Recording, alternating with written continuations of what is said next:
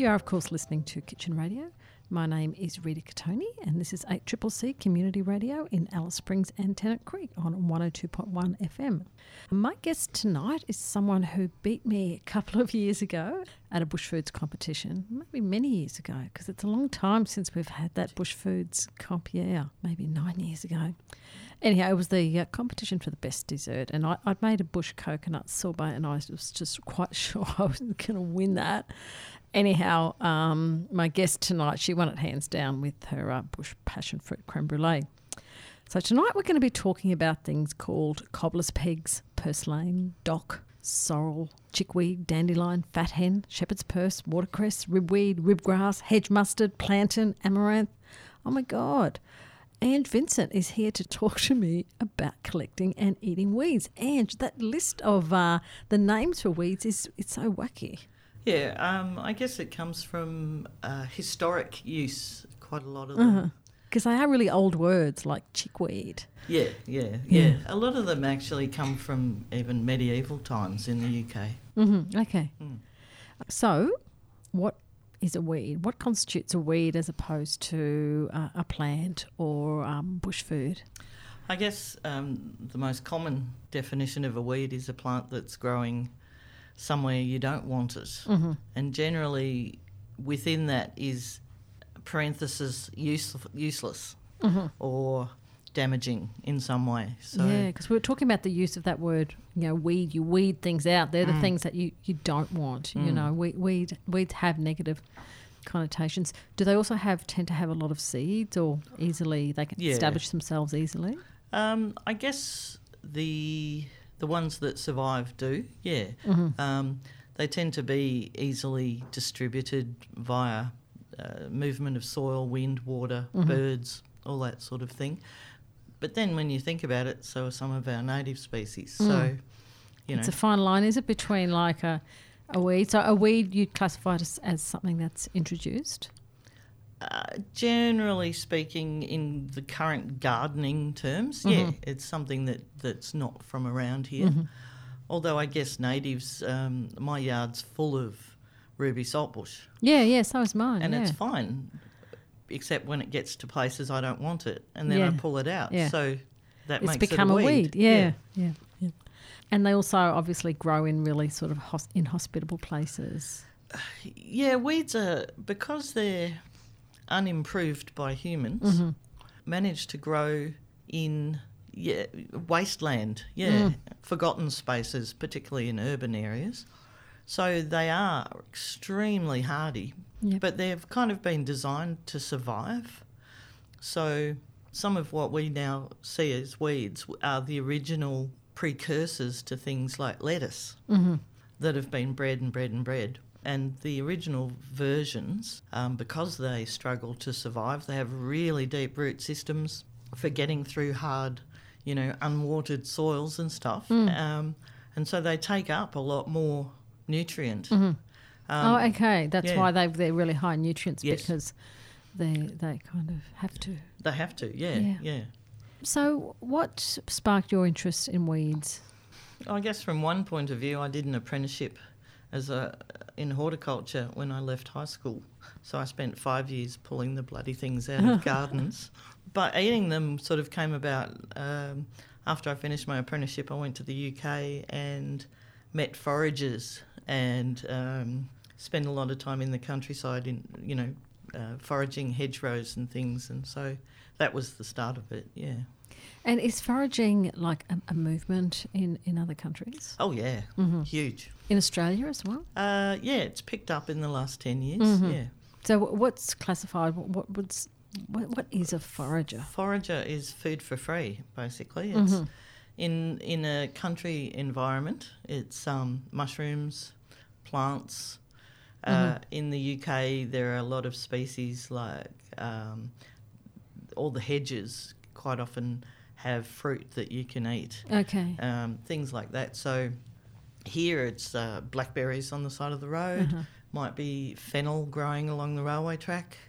Yeah. Could be the neighbour's fruit over the which tastes so much better because it belongs to the neighbour. Yeah, fruit over the back fence of an east side garden. And, you walk down the alley and steal some mulberries. That's foraging. Yeah, okay. Yeah. And what about this word, horta? Horta, Greek.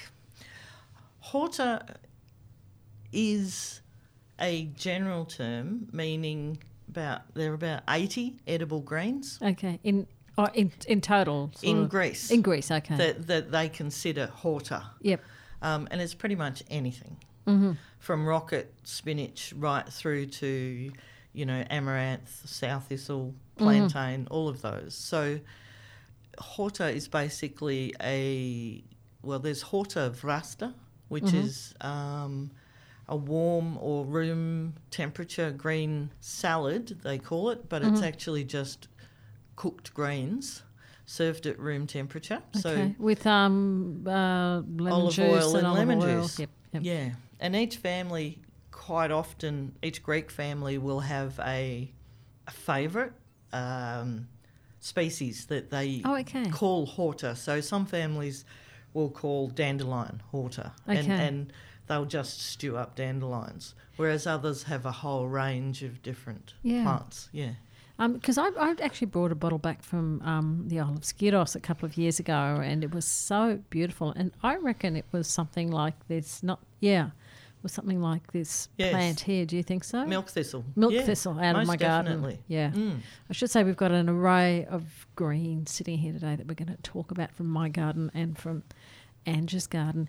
And the other thing I came across, like my sister said a few weeks ago, I've made a horta pie, and I was like, oh, yeah, she's just being a bit flash instead of calling it a spanakopita.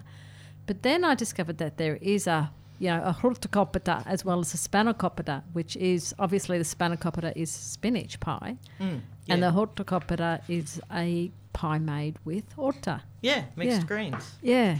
And have you made this? Yes, I think I made it for might have been one of the bush food things. It was a wild weed pie. Okay. And how is it different to a spanakopita apart from the actual greens being wild greens? In the one I do, it has leeks and parsley, capers and feta, but you just chop the greens and the leeks very small and then mix them with the feta and the beaten egg before they're cooked.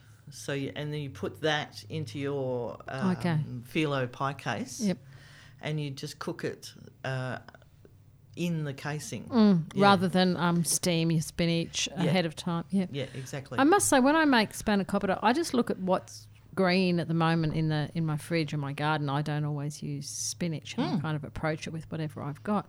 But now I'm going to start to incorporate some things like milk thistle into it. And I won't tell my family. No, don't. Only after they've loved it. And said, this is so nice. Yeah. Just be careful to use the younger the better. Okay. They get incrementally bitterer as they get older. Bigger and older. Yeah. Are there places you should and shouldn't forage from?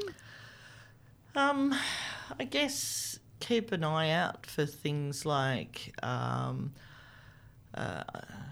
Alice it's really interesting because it's dry most of the time, so you struggle to find them outside your own garden. Yep.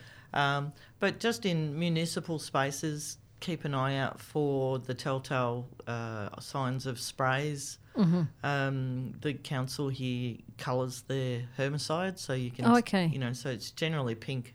Sometimes it's green, but I think it's generally pink, which means that if you see anything sort of weirdly coloured, it generally means it's been sprayed. Eat it. Don't eat it. The rules of foraging are, if you're not 100% sure, leave it. Okay. What about like the fennel that grows along the railway tracks in Melbourne? Most of the time that's fine. They rarely actually spray it. Okay. It doesn't, but again, you just probably further out than in, and maybe pick the ones higher up away from dog dog level, poo and dog wee pee, and things like that. Yeah, that sort of stuff. So it's just common sense. And wash it and wash it and wash it when you get it home. Yeah. Do you have favourite places here in Alice Springs that you always keep an eye out for? Yeah. Can you share them? Blatherskite Park has the best purslane after rain. There's just mobs of it, and they'll thank you because they're usually trying to get rid of it. Okay. So do you have to sort of go and ask someone there? Or? Oh, I doubt it. Okay. Yeah. And how are you? Are you just chopping it with secateurs? Or yeah, well, because it's a weed and they want it gone, you could actually take a spade and just take it off at ground level. Okay. Yeah. It can get quite big. One plant can kind of be 30, 40 centimetres across. Oh, wow. After a nice rainy season. Yeah. Beautiful. And you talked about that, that there's some amaranth that grows somewhere. There used to be, when the tea shrine was down in its old home. Before they knocked that building down. Before the entire building disappeared, yeah. There used to be, on both sides of the road, these little green shrubs which would grow up after rain about knee-high, bright green. Yep. And then after a while they'd have a whole lot of little seed sort of catkins on the top of them. That's green amaranth, and they are delicious. Right, and if they'd been in seed today, they would be all over Alice Springs, wouldn't they? Absolutely, because the seeds are tiny. They're actually... We've got some here, like... they're like tiny little quinoa. Yeah. I had these in my house when we first bought it, and I've never actually grown it since then, but I would love to grow it. We will later, after the mid-show song, talk about some recipes with some of this food. So these look beautiful. Can you actually eat the seeds as well, Ange? Yeah. Okay. Yeah. Yep. The seeds were sort of ground into a bread sort of substitute-y thing. And they would be high in... Fairly nutritious, yeah. Okay, like proteins or carbs or... Probably more proteins, I'm guessing. I'm not entirely certain about that. Yeah. And what about some of the sort of other health benefits? Well, amaranth is sort of... it's related to quinoa, so I'm assuming that whatever the seeds it does look like quinoa. Of those ones would be similar to quinoa. The grain... actually... referring to my notes. Yep. The grain's quite high protein and lysine, which is apparently an essential amino acid. Carbohydrate? Don't think so. I don't think it's got a huge amount in there. I was thinking, I was looking out for Laurie May, who does the Locavorian special sort of diet every couple of weeks, and I know she's been hard pushed to find grains and carbohydrates in Alice Springs. Yeah. I think you can get popped amaranth in Coles. Okay. I think I've seen Probably it there, not from here. It's not growing here. No, it won't grow here. But you can collect your own. Now, Angie, you're about to publish a beautiful book. I've got an electronic version of it here, and it's called Hunting the Wild Green. Now, it's both a plant guide and a cookbook. And I've had a quick read, and I'd like to spend a lot more time reading it. But there's so much research that's gone into this book. Yep. Have you tested all the recipes in here yet? I've tested the majority, not all, because they're still coming in and out of the text. When I find new ones that I like the idea of, then there's still a bit of slippage. Okay, in terms of the testing of the test. Yeah, are you trying them out on people? Are you saying, what do you think of this? No, I'm trying them out on me. That's all that matters. and if you like them, that's what counts. Yes. I love the way this book is indexed, like according to the weed or the plant, actually, rather than the dish. You know, most recipe books are indexed according to entrees and mains or vegetables or whatever, but this is actually indexed according to all the different weeds. Yeah. Well, I mean, generally speaking, as with horta, they're interchangeable. Okay. You know, so quite a lot of them are green leafies. So they're all going to taste similar, particularly once they're cooked. They're sort of spinachy. Do they all require different cooking techniques? No, they're pretty... I mean, apart from some of the outliers which I've put in, which are like... so, for example, aloe vera, which is... I don't want to spoil that. I want to talk about the aloe vera dish afterwards, the song, right. yes. We'll leave that. But also there are some other... prickly pears are big a big problem in Central Australia. Oh, is it? It has been in the past. So you could, there's no reason why you couldn't put a Mexican recipe for prickly pear in there. So, and that's, a little bit different. But the majority of them, I've tried to keep them fairly simple things that you find in your garden or growing on verges and things around town. Do you provide a little map? There's no map in there about where to get what in Alice Springs. No, because it changes so often, and if I put a map in there and says this is where you can find the best marshmallow and it's not there, it's also so seasonal, particularly 3 or 4 weeks after rain, you can go out and get some really great stuff. But I had to really hunt. At the moment, today. Yeah, and I bought some amaranth from home because it's watered. So it's... Yeah, that's what happens in my yard as well. It's only where I'm sort of being a bad waterer and watering the bare ground that something comes up. Okay, look, we're going to have a mid-show segue and then we're going to come back and actually talk about some of the recipes in your book. And I can't believe I found this song. It's actually called Eatin' Weeds by the Formidable Vegetables, which... Do you know this song at all, Ange? It's not like you're on your favourite list of songs. No, I've never heard of the Formidable Vegetables. Let's have a listen to Eating Weeds or Eatin' Weeds by Formidable Vegetables. So that, of course, was the Formidable Vegetables singing Eatin' Weeds. So, Ange, I wouldn't mind going through some of these recipes in your, say, cookbook/plant guide. But what do you think? It's a cookbook or a plant guide? Or are you happy to call it both? Well, it's just a guide. So, what they look like, what to do with them, and then how to eat them. Yeah, and how to identify them as well. Yeah, it's fairly basic ID. I would suggest that there are better ID books out in the world. Okay, sure. But they're generally dealing with weeds as weeds rather than how to use them as well. And how to cook with them.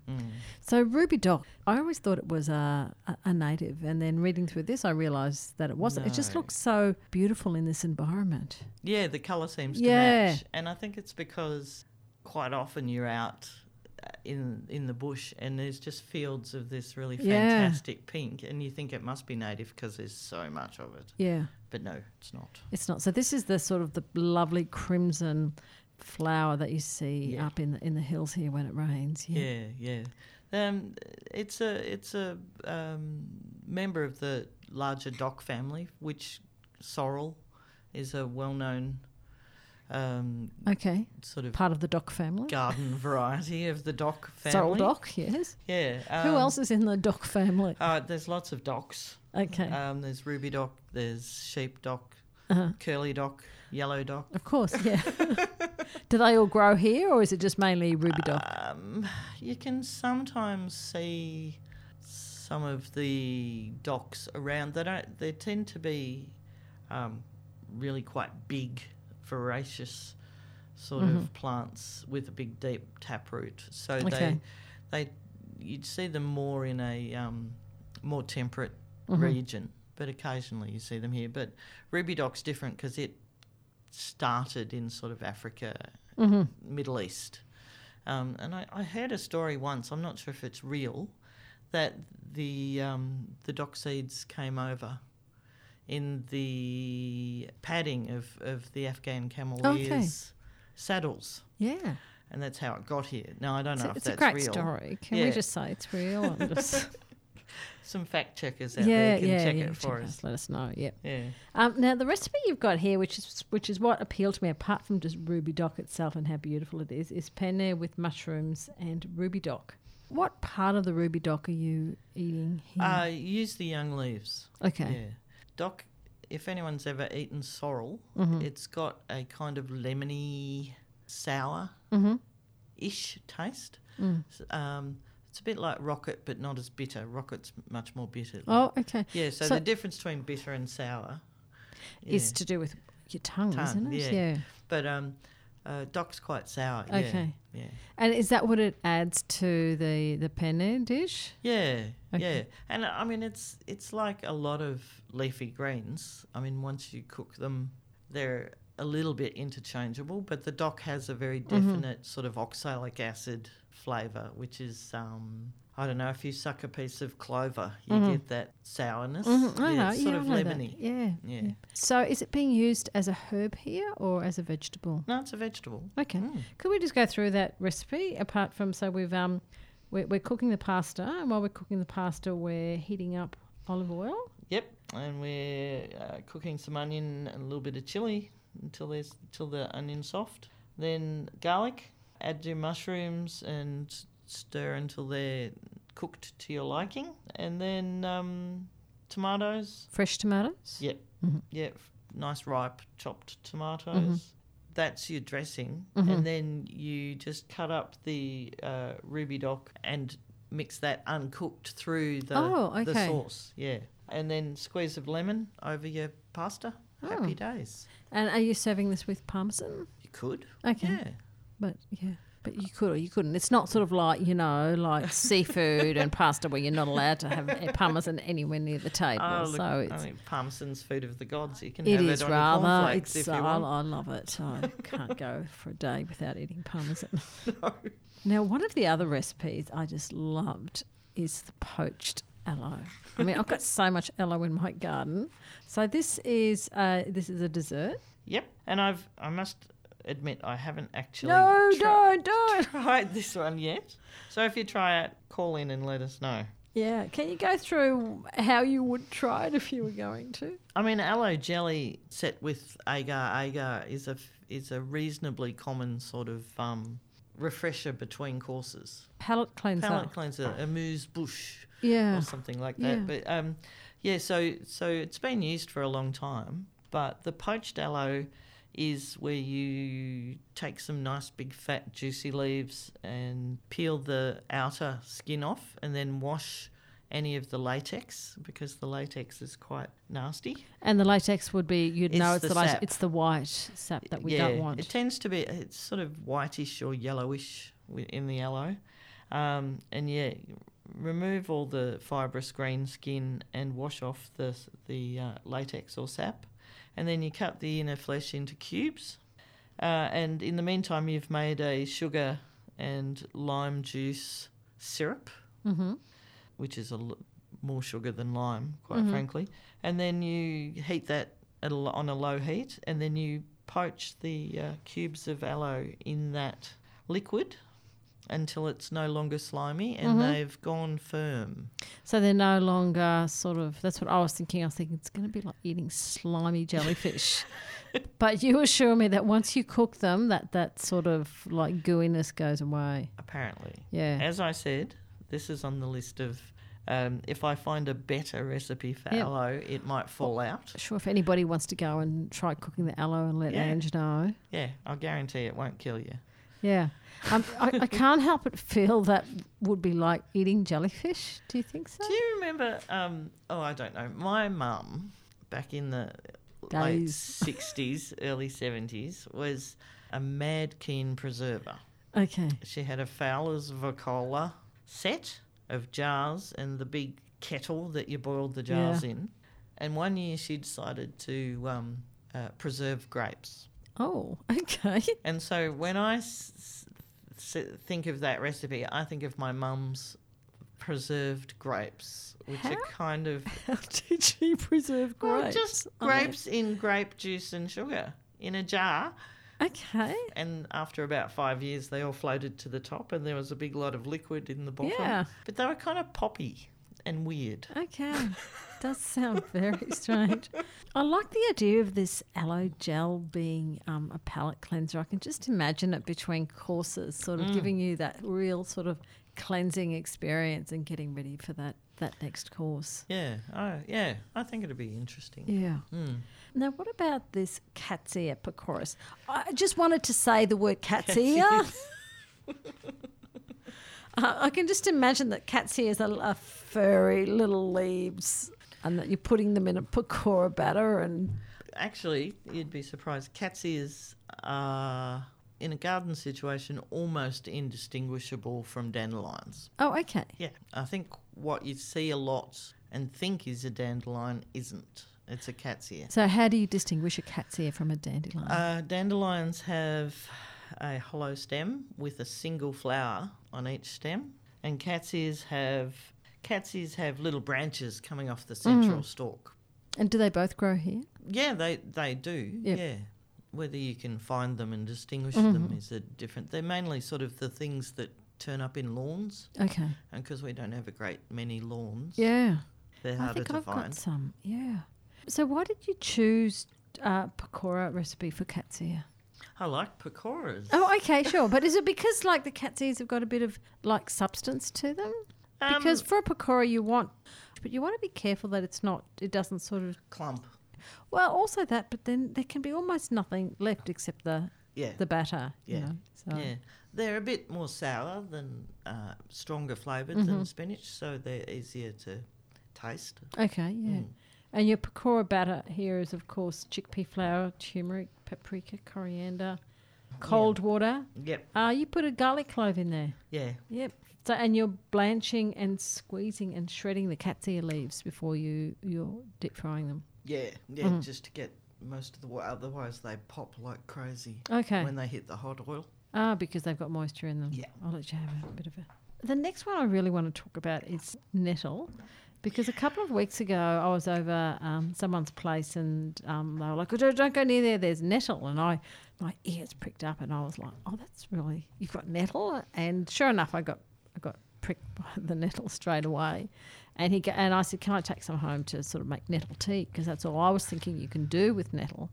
And so I sort of carefully carried it home and made nettle tea, which was really strong. I don't know even if I liked it, but it was quite different than the dried nettles that I've bought maybe at Afghan Traders and made tea out of. But then I saw that you had a recipe for nettle pesto. Oh, nettles are delicious. Okay. Particularly if you get them young and you just pick the top section. How are you picking them without hurting yourself? Gloves. Okay. Okay. Elbow-long chemical-proof gloves if you've got a choice. Yeah, like they were really, like I vicious. barely touched them and I got a prickle in my hand. Yep. Nettles, you've got to be a bit careful, A, because they fight back, but B, because once they've flowered, they get really stringy and really strong. Okay. So they're verging on unpalatable. Yeah, I mean, these were quite big plants and they already had some nettles on them, and I found it really strong. Yeah, so it's best to go for new spring growth, nice new little short stems and really soft green leaves, and they're not as prickly. Okay. Then. Have you ever seen nettles growing wild here? I mean, this was in someone's garden that they were cultivating the nettle. No, not around here. They tend to like more temperate zones. Okay, yeah. And I come from Western Victoria, and we had nettles all over the place. You're probably going to see them as a transplant from plants brought up from somewhere else. Okay. In someone's garden, probably not out in the wild. No. Yeah. So can you go through that recipe for nettle pesto? A young friend of mine, I was in Scotland with some friends who used to live here and their young son, and this is a couple of years ago we met up. We're both travelling separately, but we met up in Scotland. The fries? The fries.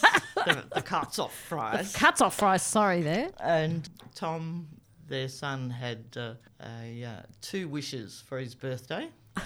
One was, I know Tom, so I'm just thinking, how obscure is his wish going to be? Yeah. Well, one was that he go to Loch Ness to visit, which he promptly fell in, and knowing Tom, that's not unusual. And the other wish was that I make him nettle soup for his birthday dinner, which we did. Yeah. And how did you make it? Nettle soup's like, same as if you'd make spinach soup or anything. Okay. So it's just stock, nettles, seasoning. You can pop a little cream in at the end. Yep. Yeah, blitz it all, and away you go. So what's happening? Like, I was a bit worried when I made nettle tea. I looked at the nettles and I thought, how can you eat prickles? The prickles dissolve. Okay, so you don't have to worry about the prickles when you're eating them. Yeah, it's best the younger the better. Mm-hmm. There is a stuff in them, which is... Is it like an oxalic acid? Or? Yeah, it's called... the plants, after the plants have flowered and as they get older and older, they develop little gritty particles within the actual Plant itself. Yep. They're called cystoliths. Okay. And they can irritate your kidneys if you eat too much of them. Oh, is there any danger generally in eating any of these weeds? Quite a few of them have got tricky chemicals, but no different to quite a lot of other plants. Tomatoes contain solanine. Bush tomatoes contain huge amounts of solanine. It's not very good for you in large amounts, but because you're not, you'd have to eat tons.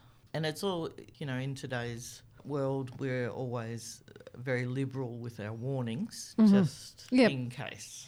So that idea that if something's bitter, don't eat it, you can't really trust that with weeds? No, because some weeds are actually bitter. Yeah, bitter, sour, they're flavours that we've lost pretty much in our current sugar-happy Yeah, you've got diet. to go quite far and wide to get bitter at the moment, even like radicchio or something, and the old-fashioned kind of vegetables. 100 years ago, bitter was much more acceptable, and a lot of different cultures actually, like. Yeah, they really appreciate, the Italians really appreciate sort of like a bitter leaf in a salad. The Italians go mad for some of it, but we here don't. No, people tend to get very upset. Yeah. Bitterness. Bitter. No. Whereas in fact it's incredibly pleasant if it's served appropriately. Yeah. Yeah. It's lovely. I love bitter. Just before we move on, the nettle pesto is basically, so you're not cooking the nettles? No. So again, you're using the little the fresher, the younger, sweet, the best. fresh ones. Yep. Yeah, and you just make an exact pesto, the same as you make instead of basil. You've got nettles. You can do it with coriander. You can do it with rocket. Yep. There's any kind of smushed up green stuff can make a pesto pretty much. But each one's going to have a different flavour according to what green you're using. Yeah. And so what does nettle give to a pesto? It's actually surprisingly sweet. It's a difficult flavour. It's not it's herby as in green herby. It's more like spinach pesto, if you imagine a baby spinach pesto, rather than, say, a herb pesto, which is way stronger. So it's quite nice it's almost like a non-cook spinach sauce to put with your pasta. Yeah. Yes. Any particular pasta you prefer to serve this with? Oh, I'm not a pasta Nazi. Okay. Pasta Nazi. Oh, yeah. I'd be thinking farfalle for something like this. I think you need to go for. Hey, look, the last one I want to talk about is, it's a great name. It's called A Mess of Greens. Yeah. Yeah, and you've got, dock, sorrel, chickweed, a whole bunch of different greens here, but you specifically say it's best to have the first four. Yeah, well, A Mess of Greens is it's a traditional English it's like the Eton mess, isn't it? Like that idea of... Oh, well, Eton mess is cream. Yes, I know, but it's a mess, isn't it? It's kind of like different things together. A mess. Yeah. I think maybe in medieval English mess might mean something more of else. A mixture, I think. I don't know, I'm guessing at that. But, it's a traditional... Mess. Are we cooking these mess of greens? Yes. Okay. We are. And then... So it's medieval English, so... Everything went into a pot and got cooked for days, basically. So I'm guessing probably it might not have been the tastiest thing on the planet. But have you heard of things called pot herbs? No. Okay, that's another sort of medieval Old English terminology which you would just grab a handful of whatever green things you had and put them in your soup, your stew, whatever. So it could be a mix of herbs and weeds and vegetables, whatever, and that would sort of add nutrient to whatever it was you were cooking. So not for flavour, for flavour, but also well. nutrients. Yep. Yeah. So A Mess of Greens is basically similar to that, and the dock, sorrel, chickweed, and dandelion are all quite. Chickweed's sweet, but the others are fairly sour. The dock's got a bit of a lemon edge to it.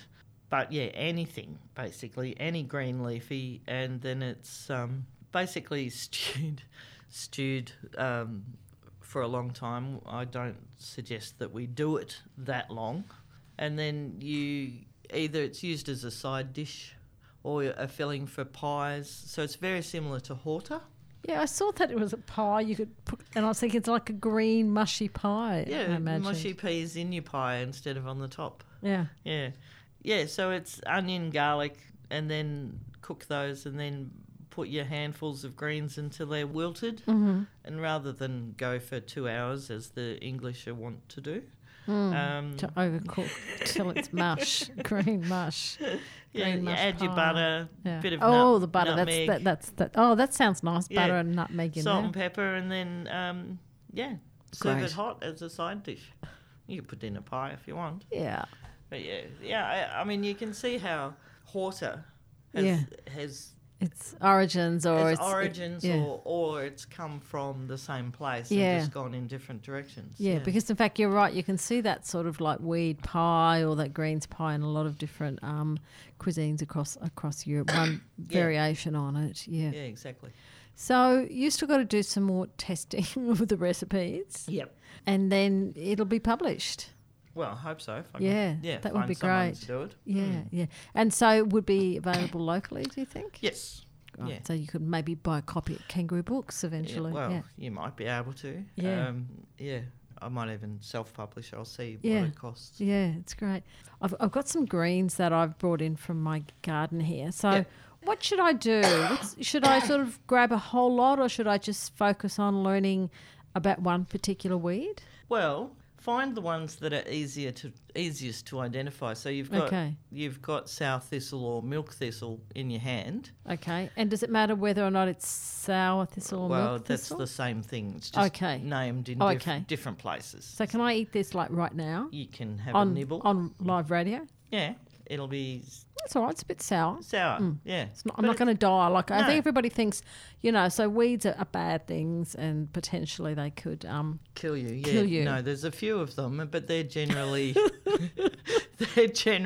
sort of fairly well labelled as poisonous. Okay. You know? What about some of those plant identification apps? Would they be a good start as well? Like how accurate are they? No, they should be. Well, I don't know. I've never used one. But I use give it a one go. quite a lot because I buy things and then I forget what they are constantly. And I don't know how to look after them and they start to die and I go, I better find out what this is and find out how to look after it. Yeah, I mean, give it a shot. There's a fantastic little field guide to weeds of Central Australia. Yes, you showed it to me. Yeah, it's written by Sunil Danji and when he was with Greening Australia. It's a fantastic little book that is available at Red Kangaroo. I think that's where I bought mine. So what's it called again? It's called Weeds of Central Australia. Okay, so it's weeds, meaning it doesn't include any native species. It's all introduced things. So good things and bad things in there. I saw trees some right bad through to things there. grass. Yeah. Yeah, and there are some nasties. Yeah. Yeah. What about this other one I've got here? That's marshmallow. Oh, it looks... I didn't like it in my garden at all. Does that mean I can eat it because it's called marshmallow? Well, that's where the original marshmallow came from. That So plant. I can just eat this? You can eat the leaves, yes. They're But don't eat the flowers? No, well, they don't look particularly appetising. Okay. Doesn't taste like much. No, it's a green grassy thing. Yeah, the milk thistle was nice and sour. Marshmallow is actually used in quite a number of different parts of the world as a vegetable. And the original marshmallows, the lollies, came from the sap of that one. Okay. Oh, right. And they were sort of like marshmallowy. Yeah. But it devolved to egg white and sugar because it's easier. And a bit of gelatin in there as well. Yeah, getting it out of a plant. But yeah. Now, what about this clover? I've always assumed this is clover, but mine's got these little pods on it as well. I don't think that's clover. Okay. It does look a bit like clover. It does, but I think it cannot think of the name of it. So what do you do if you're in doubt, Ange? If you're in doubt, leave it out. don't. So Don't if you're play in with doubt, it. don't. Yeah. And what about this last one here? I have no clue what that is. Look, and I had a little trick one. Where is it? Can we pretend? Yeah. Oh, here we go. Yeah, that's rocket. Rocket, Nana. yes. I knew it was rocket. I just thought, and that's growing just as a weed in my garden. Exactly. Yeah. And rocket is probably one of the closest current vegetables to its original kind. So, like, you see a lot of the mustards and the wild lettuce, prickly lettuce, and a lot of the weeds were hybridized and bred to produce today's lettuce. Well, the originals of those are what we call weeds. Yeah. So rocket's probably closest to its origin. Yeah, because you can get like wild rocket and then and other it's rocket, still got that bitter, I love sour rocket. Yeah. taste. Yeah, Would you ever consider getting weed seeds and planting them? I guess Defeats the purpose, doesn't technically, it? Yeah. if you're growing them, it's a garden. It's not weeds, isn't Yeah, it? I know. It stops at the I mean, games. maybe- You're not playing by the rules, are you? No. Maybe if there was something that I really wanted to try and I couldn't get any other way, I might. But Now, normally if I'm pulling out a weed from the garden, I'm going to pull out everything, including the roots. Should I be doing that if I'm wanting to eat it? Well, it depends. I did a talk on ABC Radio some years ago about weed seeds, and one of the presenters promptly went out and collected purslane seed, and he now grows it in his garden as a veg. So Oh, okay. try that one. Oh, really? That's green amaranth Oh, really? It's been growing wild? in my garden. Again, Oh, it's quite bitter. It's Yeah. nice. Yeah. it's a really nice one, that one. Yeah. And that's quite often used in horta Yeah. too. Wow. Because this has got a whole sort of new range of flavours in there that I wouldn't normally have access to in purchased vegetables, or even, I'm growing chard and kale, but this is something Yeah, and different amaranth's again. one of the ones that you can eat raw because it's not as bitter as some of the others. Just and would in you a just, salad. I was going to say, you just slice it up into little sort of bits in a salad. just pick and- the young leaves and chuck them in a salad. Yeah. Yeah, there's quite a lot of plants that are just green leafies that you can just eat. Eat, yeah. And either saute, cook, boil, or have raw. Purslane's probably better raw than cooked because it's a little bit mucilaginous. Yeah. And pig's face as well. I know pig's face isn't actually a weed, but if you go down to Tasmania, it is growing as a weed on the beach, and that's edible. Yeah. What does it taste like? Salty. Okay. It's Of course. sort of by the salty, beach. Yeah. salty, slimy. Yeah. So if I don't want to wait for your book to be published, I'm going to get it. But if I want to start eating my weeds now, Yep. and I sort of can't get you on the phone all the time and send you a photo and go, is this okay? I could use an app and identify it, and then just go online and try and find out if it's an edible plant or not. Yeah. And then maybe, should I just always have it a little bit first and see if I get sick? Not unless you're pretty sure you know what it is. Okay. 'Cause- Yeah, so if I'm unsure, don't sort of just have a little bit. And yep. There are some really cool reference books on foraging Okay. that come out of the UK, so they're sort of half okay for here. Yeah, because I can imagine there's a lot more food to forage There's there. a lot more, and it's a lot more temperate stuff, Yep. so you won't find some of the hotter area things in them. But put in foraging into Google and go for a wander. There's quite a lot of stuff Yep. out there in terms of websites and references. Yeah. And are there foraging tours anywhere in Australia that you know of? Oh, Melbourne there used to be a guy in Melbourne who used to do them urban foraging. Okay.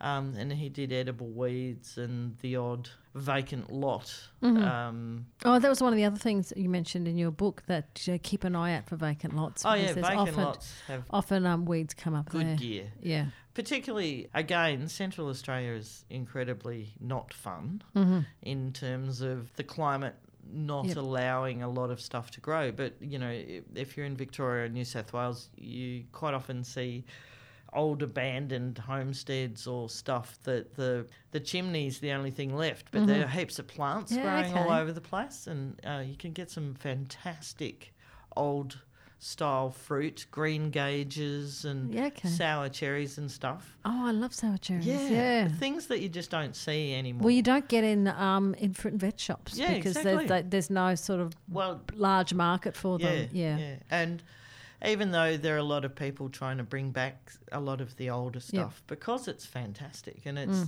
just got flavours that you don't get anymore. A lot of that stuff has come from foragers finding plants and taking cuttings and then, plant specialists going, "Oh, that sounds good, let's give that a shot." Yeah, no, it's great. Yeah. Yeah, so, it's fantastic. It's good fun. Well, I think we've just about run out of time in terms of a discussion about weeds, and I'm sure there's a lot more to talk about. We'll all just hold our breath and wait for that publication to come out. You've been listening to Kitchen Radio. My special guest tonight has been Ange Vincent. Ange, thank you so much. No worries. Remember to like Kitchen Radio on Facebook, and you can also, if you like me, then you'll find out when there's a podcast available. We're going to finish tonight's show with a song by UMI, and it's called, of course, Weeds. You've been listening to Kitchen Radio on 8CCC 102.1 FM in Alice Springs and Tennant Creek.